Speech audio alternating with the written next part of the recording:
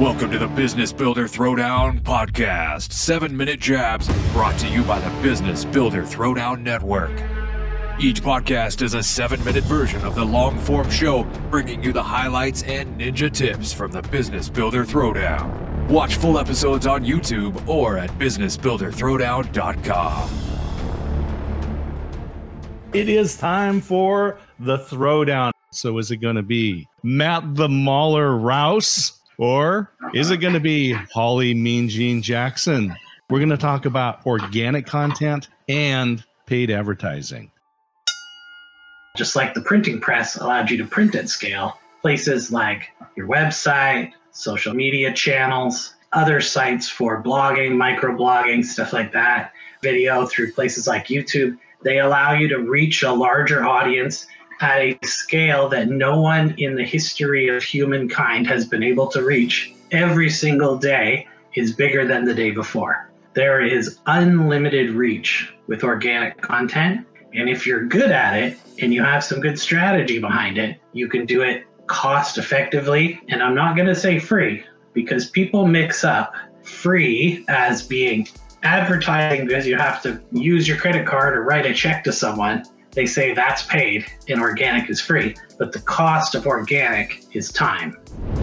Paid advertising is really great if, one, you know who your client is and you know them in great detail, because you don't want to spend money if you don't really know where your client's hanging out. Two, if you actually have a scalable product or service, paid advertising is great. The worst thing you could do is pay for advertising and you get like a ton of people that are interested, but you're not ready to deliver on that, because then you're going to get really negative reviews.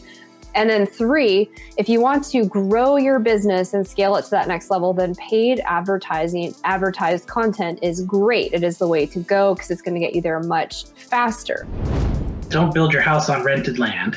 And the reason you don't want to build your house on rented land is if you're advertising on Facebook, number one, every time you want to get a customer, you have to give them money. And number two is that Facebook can stop using the tracking that you're using. They can stop with the targeting that you're using. They can disable your ad account. They can do any of these things at any time to you with no recourse for you whatsoever. Now, if you are making organic content, even if someone like Google says, well, we're not going to index your content anymore, people can still reach it on the internet. You can still send out your newsletters. They can still get there from social media links. They can still find you through Bing and DuckDuckGo and other search engines.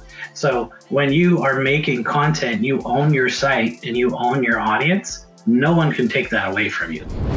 If you diversify how you're spending your advertising dollars across different various platforms, it is a great way to grow your business. And all of us as business owners know that there is that investment.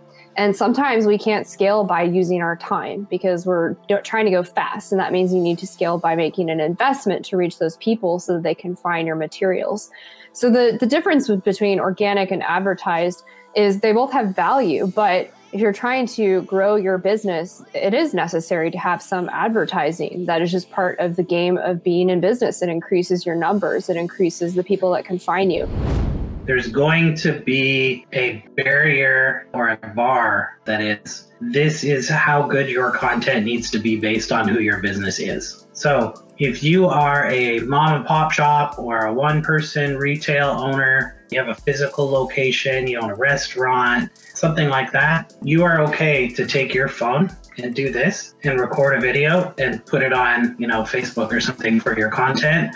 If you're Apple, that's not going to cut it. So the level that your business is at and the size of your organization is really going to make a difference to the quality that you should be putting into your video. Depending on the complexity of advertising and making sure you're getting the biggest bang for your buck, Facebook ads is not a place I would play unless you're hiring somebody that's a Facebook ads expert. Just based on personal experience and working with clients, doesn't make sense. Now, for other things, I think the YouTube space is a lot more friendly, a lot easier to work with. So that's a great place to start playing, even if you're a mom pop shop or a solopreneur. Even the digital billboard space is a lot more friendly, a lot less complex in terms of getting there, and also not having to spend a tremendous amount of money. But Facebook advertising, even like LinkedIn advertising to some degree, there's some complexities there where you might want to work with somebody who's more of an expert. The thing that's really important and essential is that you're doing what's right for your business. And that means really deeply knowing your ideal client, understanding the things that are keeping them up at night, understanding how you're solving that problem, and then either putting organic or paid advertising to reach them and to show them how you can help them.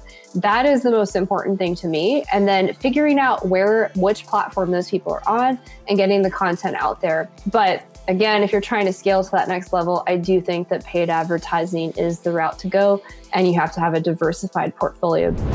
If you have a business that makes at least 50% margin, then you should be spending between 8 and 14% of your revenue on advertising and marketing. If your business margin is higher, then you can spend more to acquire a customer, then you should be spending a larger percentage. And one problem that businesses make with calculating how to spend on marketing, they calculate based on the one and only first sale and not on the lifetime value of the client.